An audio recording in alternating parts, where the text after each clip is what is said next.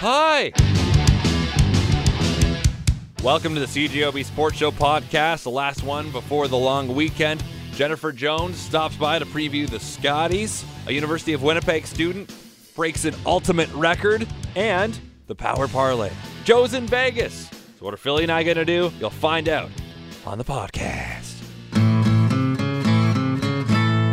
And now back to the Scotties, which are officially underway in Sydney, Nova Scotia with the wildcard game. Pool play begins tomorrow afternoon, and Jennifer Jones is in a familiar situation, wearing the Maple Leaf on her back for a sixth time as defending champ. I had the chance to catch up with the curling legend earlier today.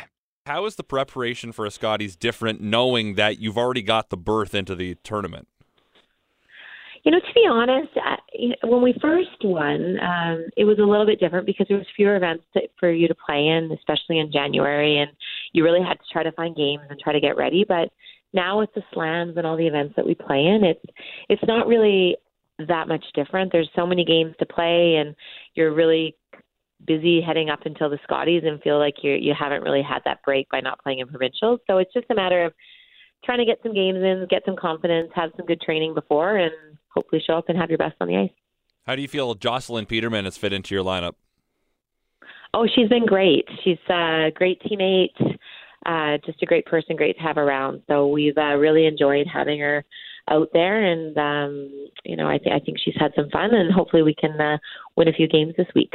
Already knowing you're in the tournament, do you pay attention to the provincial playdowns and who's going to be there with you?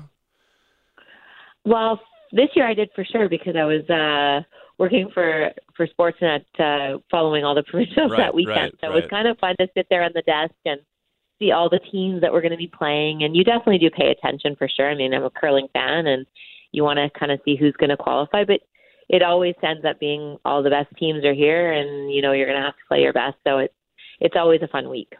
And tonight, the wild card game between Carrie Anerson and Casey Scheidegger, that's something that are all the teams going to be there watching what happens, or are you just busy getting ready for tomorrow? Well, we have actually opening receptions and stuff that we have tonight. So unfortunately, it's great that we get to do it, yes. But we won't likely be able to get to the game on time.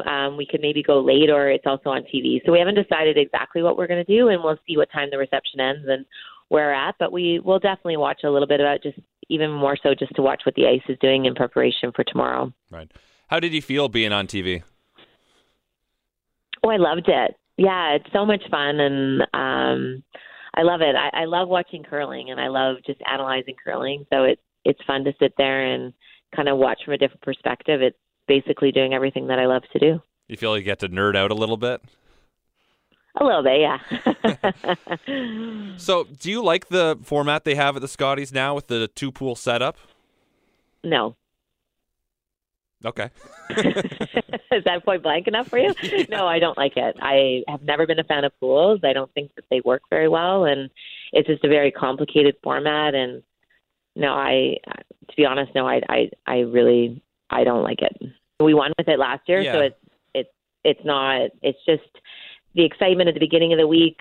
It's hard for people to follow and understand what's going on, and you don't get to play all the teams, which I actually liked. I think it's harder for the fans to follow. You only come if you're going to watch Team Canada play, for example. We always just play with the same group of teams for the first few days. So you don't get to see the other teams, and the pools, it's really hard to make them even. It's just a very difficult thing to do, and so I've just never really been a fan of pool play. I don't believe that it works very well, and unfortunately, that's what we've chosen to do, and hopefully they'll reevaluate it after a couple of years and see what maybe can work even better.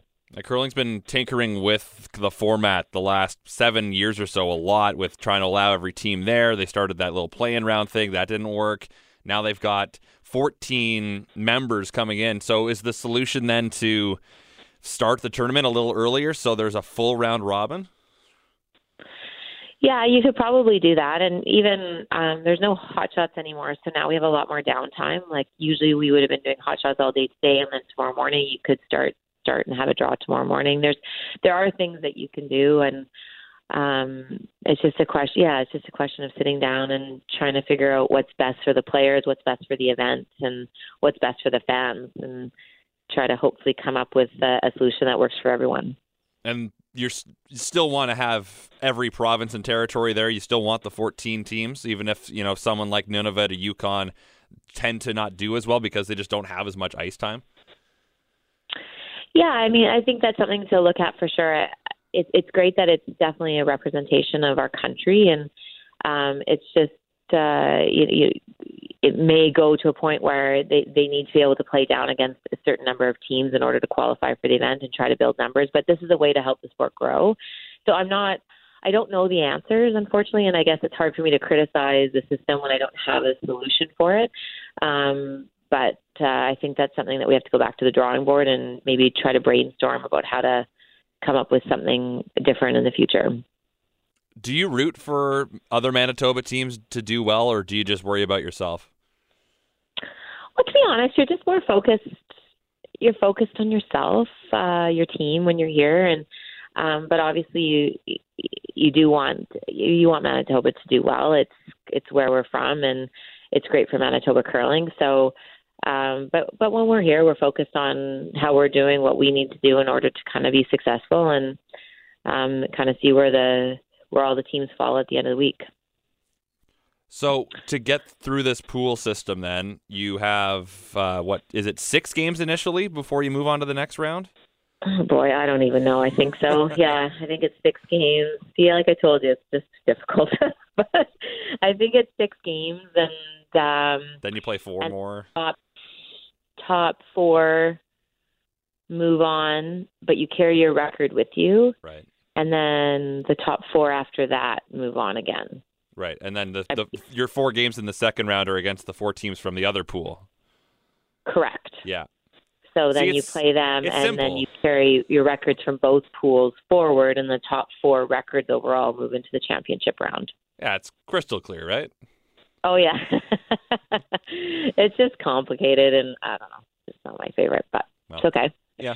We're going to love it this week and enjoy it, and yeah, and it's not bad to play in. It's different. In my opinion, just not a perfect format, yeah. How long does it take to get used to ice at an event like this?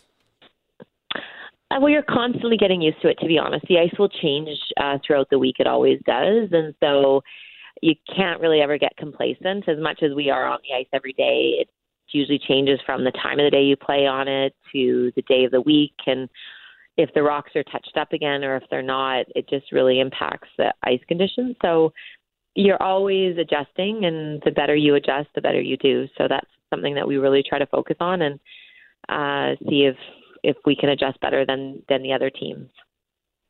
How's the weather out there?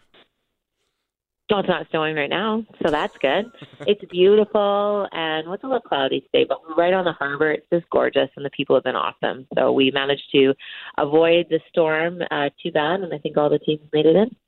All right, Jennifer, well, I appreciate you taking time to talk to me, and best of luck at the Scotties this week. Thank you very much, and thanks to all those Manitoba fans. Hopefully there'll be lots of cheering for Manitoba this week. So I was directed to a video today of a University of Winnipeg student whipping an ultimate disc all the way down an indoor soccer field and into a small net, probably going nuts with his friend. There was screaming. There are words I cannot say on the radio, and there's apparently a world record. So that ultimate player is with me now, Connor Lawrence. And Connor, before we get to your record, how long have you been playing ultimate? I've been playing ultimate since grade 12, which was, I guess, 4 years ago now. And what originally, I guess, drew you towards this sport? Well, I went to Kelvin High School, and they have a very good ultimate program there. They promote the sport very well. And if I didn't go to that school or like one of the other big schools like Sturgeon or Westwood, I don't think I would have gotten into ultimate, actually. Okay. And I guess what other sports did you play that kind of prepared you for ultimate? Well, I've played pretty much every sport, like volleyball, basketball, hockey, soccer, but the ones that I think prepared me the most might be volleyball because the jumping for it, soccer, just the similar like sprinting and stopping kind of running situation. Mm-hmm. And pivoting in basketball too, because when you're throwing around a defender, you got to pivot as well. So I think those 3 would be the 3 I'd pick. What's Winnipeg's kind of ultimate scene like? Winnipeg actually has a very big ultimate scene considering how big the city is or how small. We have a really, really good junior program which is like Mofo and Manitou and that kind of deal. Those are the names of the club teams. And then you work your way up, and we have tons and tons of recreational leagues through mods, and they have multiple touring teams, including like Winnipeg Strike and Novo and teams like that. And what teams do you play for? I play for my university team, the University of Winnipeg. We're also called Ewok, like little Star Wars guys. Yeah. And that's it right now. Okay. Now, I understand you did you set a record recently? Yes, yesterday. Yesterday I broke a record. Okay, so how did you go about learning that it was a record in the first place? Well, it all started a couple of years ago. Me and my friend Shane Pfeiffer, we're looking up ultimate world records because there's this one YouTube star. His name is Brody Smith, and he's a pretty big guy on YouTube, and he has like 6 world records. And we just thought it'd be kind of fun to try and break his. So it was in 2017, we broke the record for most behind the back catches in 1 minute. He was tossing me a bunch of frisbees, and I was trying to catch as many as I could. We broke that record. It has since been broken by somebody else, so we plan on trying to take that back eventually. But then yesterday, I broke the record of throwing a flying disc into a target. So it was like a basketball hoop was the size of the target. And the record before was 152 feet, and the record that I tossed yesterday was 158 feet and 10.5 inches, which is like the length of an indoor soccer field. So I saw the video. We cannot play the audio of it because they're subversing, but understandably so, you were pretty excited. How many tries did it take? I learned a lot about perseverance that morning. I tried the day before for about a half an hour, but then on the day of, it took me about 2 hours. I'm very thankful actually Shane decided to skip his morning lecture and hang out with me for that entire time because it took roughly, I'd say, like 300 attempts, honestly, to get it in. I know, my shoulders feels kind of wrecked right now since then. So you're thankful that your friend skipped class? Absolutely. But you didn't have class? No, I also skipped them myself. Okay, because this is more important, right? Yeah, just once in a while. Yeah, so I guess was this just a matter of finding obscure records that had the opportunity to be broken? Well, Ultimate's not the most mainstream sport, so we figured it wouldn't be too terribly difficult to break some of those records, and we found out pretty quick. I mean, like, the original record for behind-the-back catches before we tried it was 24, then Brody Smith got 31, and we got 34, and now it's 52, so now it's kind of getting more difficult, and that throw yesterday, 158 feet is a long ways away. That was really difficult, actually, so not as obscure as we thought, but still achievable. I guess, what's the maximum you could possibly throw a disc? That's the funny thing. I probably could throw only like 165 feet right now, so that was pretty much at my that was it. maximum there. So did you talk to Guinness about this? Is this official? Well, our first record behind the back, that one, it takes a little while because you can like make it a priority, but it costs a lot of money. So it takes around 12 weeks to get it confirmed. But I'm pretty confident this is going to be. But as of right now, the second one is pending. Yeah. Okay. Do you get a certificate? Yeah, the first certificate I actually have is chilling on my wall as well. So even if it gets broken again, you'll know at some point you had a Guinness World Record. Yes, that is exactly it. All right. Well, congratulations on this record, and maybe you'll have to break it again someday. But in the meantime, enjoy your long weekend, Connor. Thank you very much. Hopefully not for a while because I need a bit of rest from that. Our parlay time. Philly and Joe. Well, it's normally Philly and Joe from Power Mornings, but Joe's gone, as you'll hear.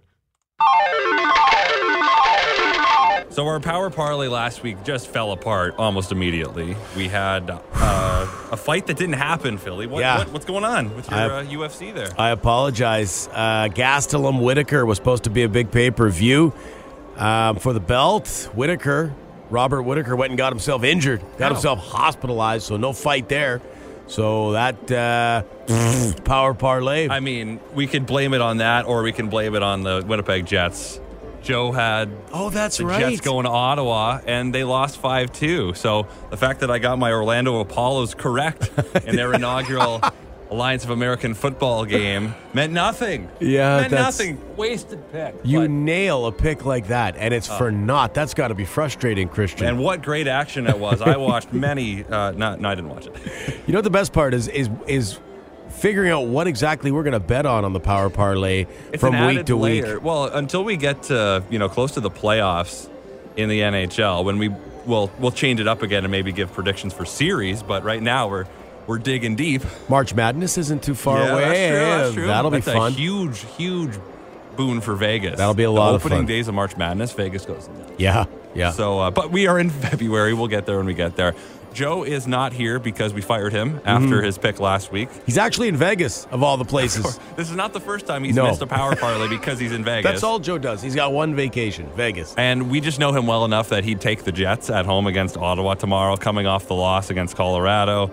We figure they're going to be hungry. We said that last week after the loss to Montreal, and it didn't happen. They owe they owe Ottawa. So I can't imagine a world where they lose to Colorado, then lose to Ottawa. At home, there's no way. There is a guaranteed win day they are going to beat Ottawa. See, underneath the dirty rug that is Colorado, there is talent there. And the top line is really good. And I know they had lost a bunch of games, but they were in the playoffs last year. They've got some moments of greatness. Ottawa, does not. No. They actually gave Nashville a good run in the playoffs last year, Colorado, and I said this on our show. Every time I watch the Avs, I say to myself, how have they lost 8 in a row? They're a fast team. They've got that incredible top line. If you watched them last night, you would have said, there's no way this team had won 3 of their last 21. They look good. Yeah, but goaltending, they've got some defensive problems and such. So we're going to give Joe the pick, Winnipeg tomorrow against Ottawa, 6 p.m.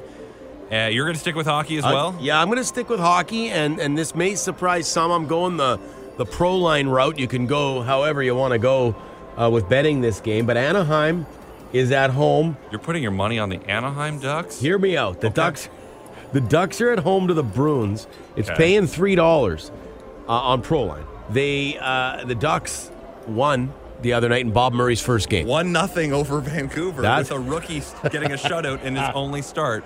I got a feeling sometimes with a new coach, it rattles the team a bit. We still got Getzlaf in Anaheim. I think they'll win 2 or 3 in a row here under Bob Murray and then come back to earth. But maybe they can surprise a Boston team. Boston's okay. Boston's good. Boston's good. I don't know. I think they got a fluke win the other night. The fact that John Gibson's now on IR, he was kind of their only bright spot. Look, Christian, I'm scraping the bottom of the barrel. It was either them or take Manhattan in NCAA basketball. Oh, my gosh. The Hatters? They're paying $4 actually. So, but no, I'll stick with the Ducks. Okay. You want to talk about the barrels we're scraping here. So, I had good luck with the Orlando Apollos last week. No one knows more about the Alliance of American Football. The AF. Nobody than you do. Like, you are on it. Now, they're going to San Antonio this week against the Commanders, and the Alamo Dome was rocking last week with a commanding 15-6 defensive win. Apparently, they actually had pretty good fans show up there. So, Orlando on the road, a 6-point favorite. The experts say to go with the Commanders at home. I'm going to ride my money on Orlando until they prove otherwise. That's your team. Orlando! You can't go against your team now. No, can't. They're my team. I can't turn my back on my Apollos. Oh, my. So once they scorn me, like the Vikings often do, then I'll move on to maybe, I don't know, the San Diego Fleet, or definitely not the Atlanta Legends, but I think it's a good bit to do this every week. Just pick the AF. You know what? I'm going to go because maybe I'll look at some AF games next week. I'm going to look at this league, see how the games go, and I think I'm going to come up with an AF game. Well, we'll cross that bridge when we get there. Yeah. Let's hope our picks actually happen this week. Yeah. Well, no more UFC bets for me. I like saying AF too much for sure. Check out the CJOB Sports Show weeknights from 7 to 9 p.m. with Christian O'Mell and the Sports Show podcast. Not available on iTunes, not available on Google Podcasts, not available anywhere you get your favorite podcasts yet.